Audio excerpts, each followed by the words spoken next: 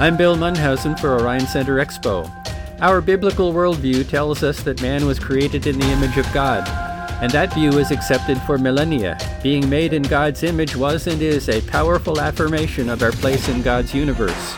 Perhaps that is why secular humanists see the origin of man as such a key area of investigation. Proving an evolutionary origin of man undermines Judeo-Christian concepts and elevates their alternate religion. Such conflict between religions and worldviews is as old as man, but there is something new in the modern debate. Humanists use emotion more often than evidence to convince Christians to accept evolution. They accuse Christians of believing in magic while claiming they believe in reason and science. What should Bible believers believe? Believe what is written rather than mere emotional appeals. There is nothing in science that refutes God's Word.